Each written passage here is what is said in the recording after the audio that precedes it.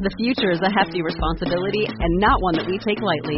But then taking things lightly has never been what Hefty is about. That's why we've created the Hefty Renew program that turns hard-to-recycle plastics into valuable resources like park benches and building materials.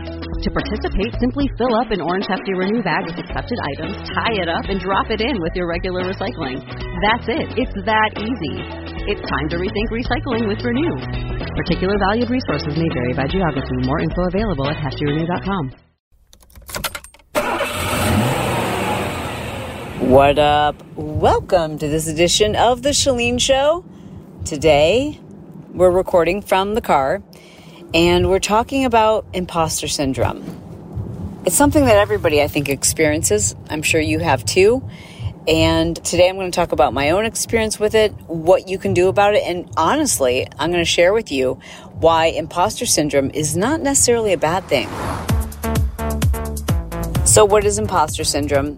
I'm sure you're very much aware, but generally speaking, and this isn't like a formal definition, but I would consider, or I would describe imposter syndrome is a feeling that you are faking it, that you're impersonating someone, that you don't truly have the value or the expertise or the experience or the worthiness to be doing what it is you're pretending to do, or maybe you're actually doing it, but like you just feel like an imposter.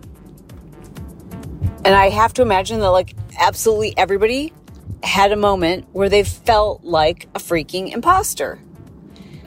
Brett's in the car with me now.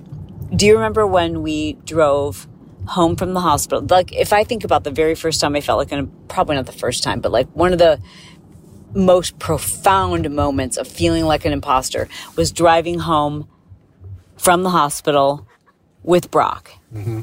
About being parents? Yeah. Yeah, it's like, what the hell are we doing? Like, we don't know what to do. Okay, we got some diapers.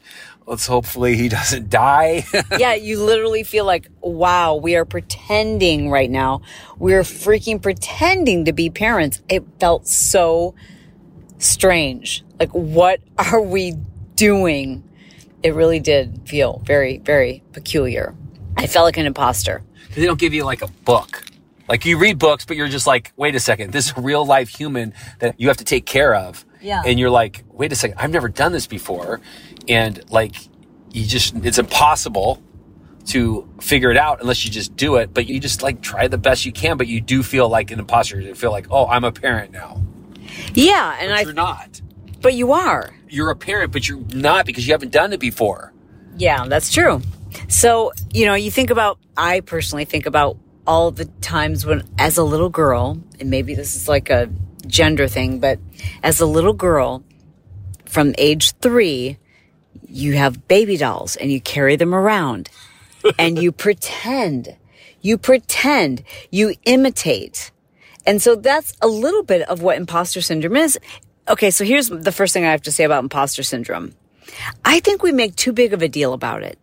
Like it's this horrible thing, or it's this devastating thing, and it's, how unique that you have imposter syndrome and I have imposter syndrome. I don't think it's that unique. I think we all have imposter syndrome whenever we're doing something that we want to be good at and we've never done it before. You feel like an imposter. And your go-to is to look at other people who've done that thing and to kind of think about how they would respond, how they would act, what they would do, and you kind of try to impersonate them.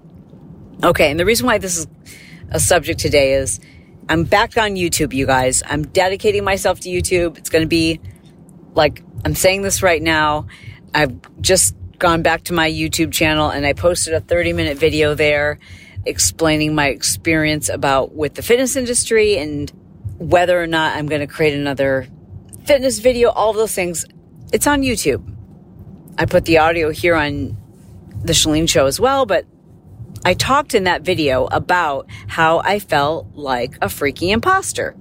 Last week, we were in Santa Barbara as a family, and I was honored to be able to accept I guess it's considered the Lifetime Achievement Award or something. Jack LaLanne. Jack LaLanne who's the godfather of fitness, I received the Jack LaLanne Award from Idea Fitness. It's a huge world fitness convention.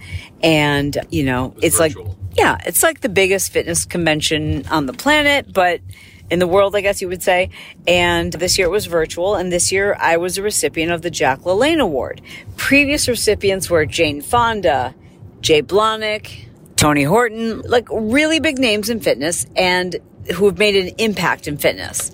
And when I gave my acceptance speech, I spoke there also about how I have always felt like an imposter in the fitness industry. When I think about it, I have felt, and you have felt like an imposter anytime you're stepping into a situation where you have very little experience and you want to be good at it, you want to be respected, but you have never done it before. Brett Johnson, he's got his hand up, like he's raising his hand right now, like he has something he wants to say. Go ahead, sir. I played football to the highest level, to where you get paid to do it. Uh-huh. And I remember the first time I went to coach high school football, I felt like an imposter. Really? Oh, my first game when I was coaching and calling plays, I felt like an imposter. I felt like, I don't know, like, what am I supposed to do? And then I remember drinking coffee because I remember a coach like drinking coffee before like a game. It was like nighttime. I was like up all night. I was such a goof. But like, I was an imposter. 100%. I was like, I don't know what I'm doing here. And I played this game for my entire life at the highest level. And I'm coaching my first game and I feel like an imposter. When I was in my very first, I'd filmed a ton of workout videos where I was filming the choreography for other fitness instructors. I'd probably filmed, 25 exercise DVDs at that point before I was commissioned to film my first consumer video. Filming my first consumer video, again, I'd never done that before. And I wanted to be good at it, so I felt like an imposter. So for several weeks, I studied Richard Simmons. I studied Kathy Smith. I studied Jen Miller. I studied Denise Austin. I watched the way they introduced themselves. I watched the way they cued. I watched the way they smiled. I wrote down the things that they said. I studied freaking everything, even though I'd been in the fitness industry at that point for 12 years. And then when I showed up on set, I thought to myself, do what you've seen them do. Use the voice that you've heard them use. Stand the way that you saw them stand. Hold your hands the way that they hold their hands. Assume the same posture. Speak the way they did. And I was so well rehearsed, so prepared. The director yells, all right, we're live in 3, 2, 1, and I introduce myself. I go into my spiel and I hear cut, and I'm like, oh shoot, what did I do wrong? And the director, Andrea, was like, what? So she's off set. All I can hear is her voice booming in onto the set. It's me, and it's Sonorita, and it's Holly, and it's Janelle, and it's everybody else who was on the set that day. Filming Turbo Jam was my very first consumer video where I was the lead, and I hear this booming voice of the director who is the Wizard of Oz. So true. So Andrea, I hear her voice. She's in a remote, what do you call it? It was behind the studio. It's a little trailer because I was in it too. Okay. It was a trailer, but she could actually talk to you and see everything. Okay, so it's a remote trailer. She's not in the room, but she can see everything and hear. Okay, she can hear and see everything. So she's directing cuts. There's multiple cameras, etc. So we just hear her voice. And she booms in over the mic and she's like, what are you doing? I'm like, I don't understand. What do you mean, what am I doing? I'm teaching. And she's like, what is this voice? What is this posture? What are you doing? I'm like, I don't know. I've never done this. And she said, well, I've seen you teach. She had obviously come down to watch me teach my live classes. She's like, be yourself. What are you doing? Be yourself. And I took a little break and I called at the time my fitness mentor, Jay Blahnik, and I told him what was happening. And I said, I'm so awkward right now. I have no idea what I'm doing. this is so weird. I'm looking into this tiny little black lens.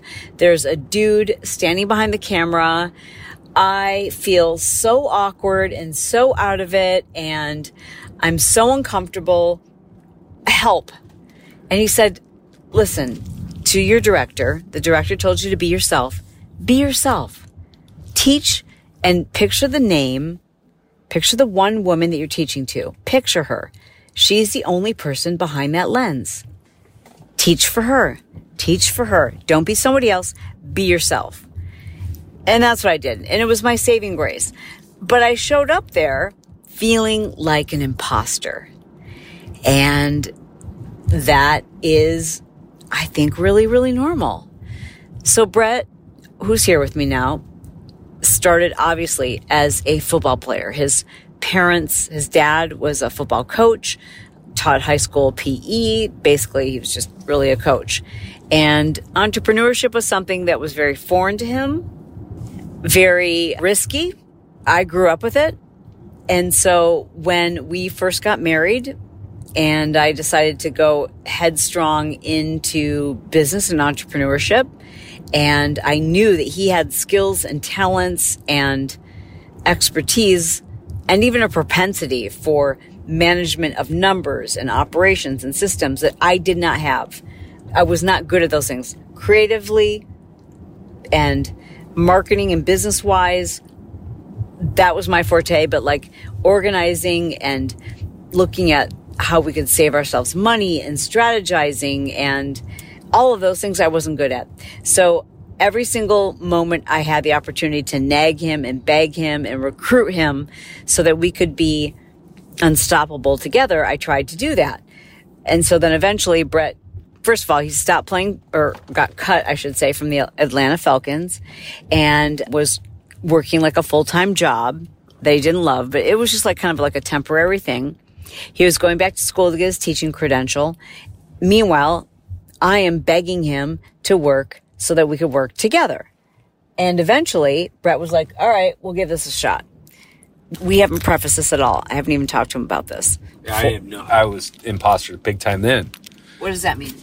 I remember like, okay, I should go get like a notebook. I remember like going to get like a notebook and I'm going to start writing down my little to-do list because I didn't have to do that at my job and I didn't have to do that obviously for football. I knew like what I was supposed to do every day. Yeah. Because my only job before this like part-time job that I ended up quitting, the only job I ever knew before was playing professional sports. Yeah. And so I remember like, okay, like what do I do? Okay, I got to organize my day. Now all of a sudden I had my whole day planned before. And now I got to plan my day as an entrepreneur and I got to like figure this out. Yeah. And I just remember like, okay, my role should be like try to save us money. So, I just started trying to figure that out. I'm sure I didn't do it right at the beginning. And, I just kind of like, I just tried to like fake it. Like here, I think I know what I'm doing. So here's what I want you to take away from this. Every single one of us in those moments when you don't have experience, because you don't have experience when you're starting something new, period. No one does. Like, do you get that? Like, nobody has experience when they're starting something new, which means everyone has self-doubt.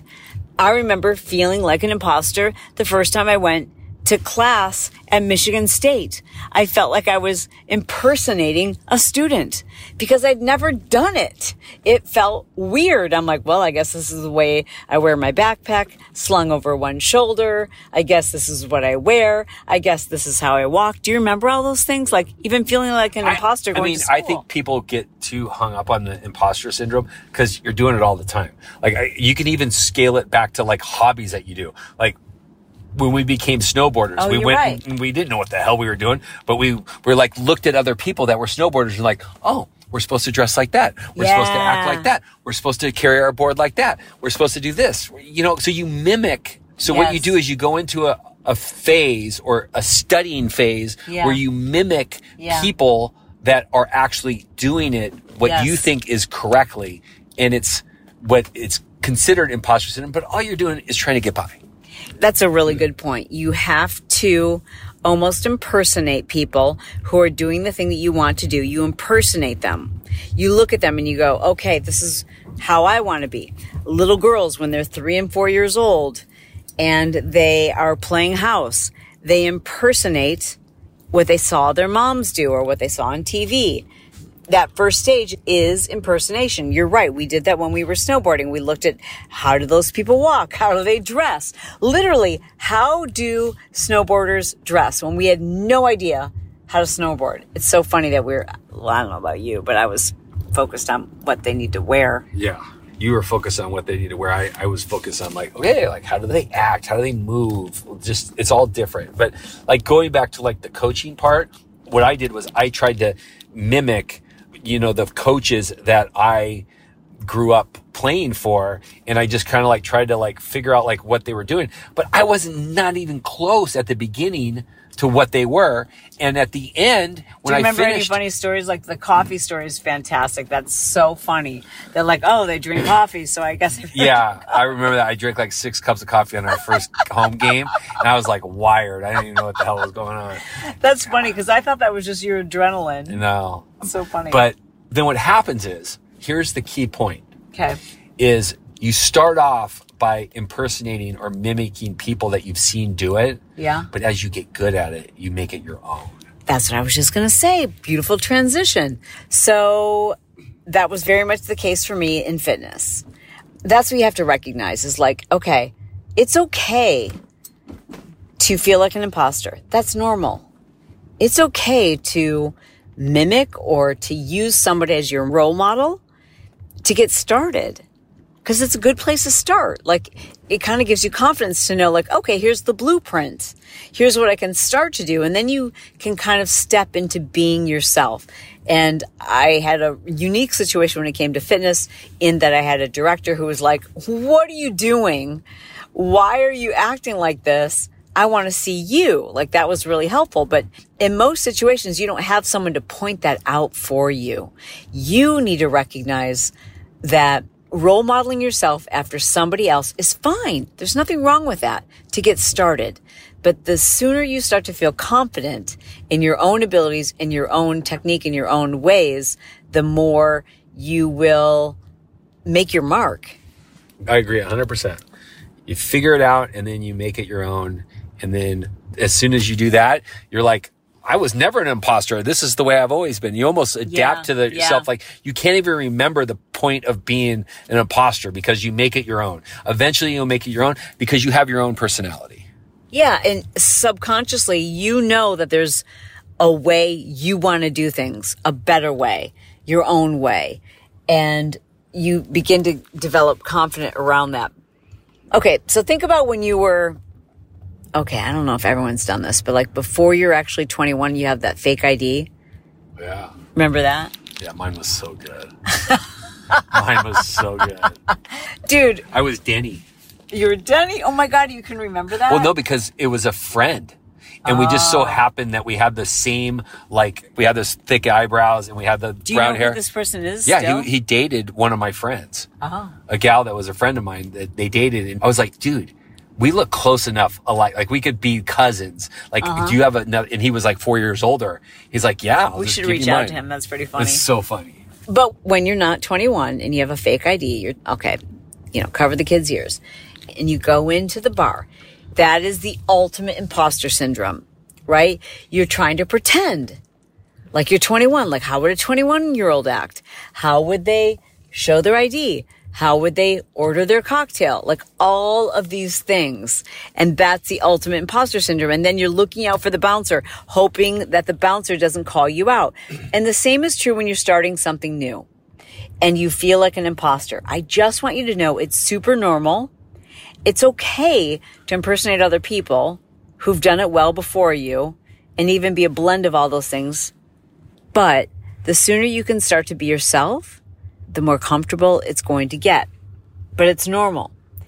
It's normal to have self-doubt. It's normal to have fear of failure. It's normal to have anxiety over doing something you've never done before. Every single one of us does. That doesn't mean you're someone who lacks confidence. That means you're a normal human being. All of us having a little bit of anxiety or apprehension when it's something we've never done before. I've watched a ton of YouTube videos about imposter syndrome, and I've heard some experts say, oh, it has to do with, a traumatic childhood or traumas. No, it doesn't. I mean, maybe in some cases, if you have the type of imposter syndrome that doesn't allow you to step into your own thing, but initially all of us feel like we're faking it when we first start something. So it has less to do with your circumstances, less to do with childhood trauma, less to do with verbal abuse or being criticized, and a whole lot more to do with the fact that you're new to something. And so you have to pretend that you've been there before. You have to pretend so that the bouncer doesn't look for you and go like, hey, what are you doing here? You don't belong here. Right? And for me, as I mentioned in my YouTube video, the entire time I was doing consumer fitness videos, the entire time I thought someone was going to knock on the door and say, the bouncer, the consumer fitness video bouncer was going to come and show up at the door and say excuse me, ma'am, we know you're faking it. The gig is up. Time to go. You're out of here. We're going to tell the world you were a phony the entire time. Even when I received that lifetime or the Jack LaLanne Award, I felt what? This is a mistake. What? How? But eventually you have to go, well, why not me? Why not me? Why not me? There's always going to be someone who's more experienced, more passionate, paid better, taller, thinner, richer, whatever the is. There's always going to be somebody more than you. So what? They're not you. So use imposter syndrome to your benefit. Know that it's normal. Know that it's not a big deal. But eventually you have to transition from being an imposter to owning it. And that's a pretty cool feeling when you're like, this is normal. Who cares? I'm the best version of me.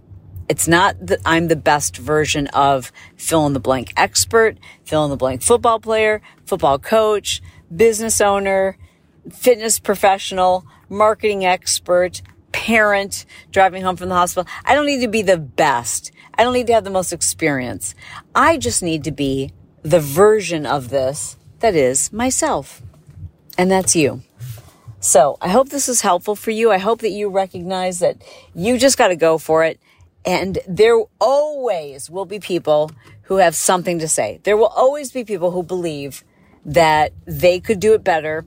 Who cares? Remember, people never punch down. That means that people who are above you are never going to criticize you. It's only going to be the people who are below you, who are jealous, who wish that they could do the things that you're going to do, who may criticize you. Who freaking cares? I love you. I mean it. And I will talk to you soon. Hey, thanks for being here, Brett Johnson. You're welcome. I was your driver. All right, guys, we'll talk to you on Wednesday. We got a good one coming for you. Talk to you then.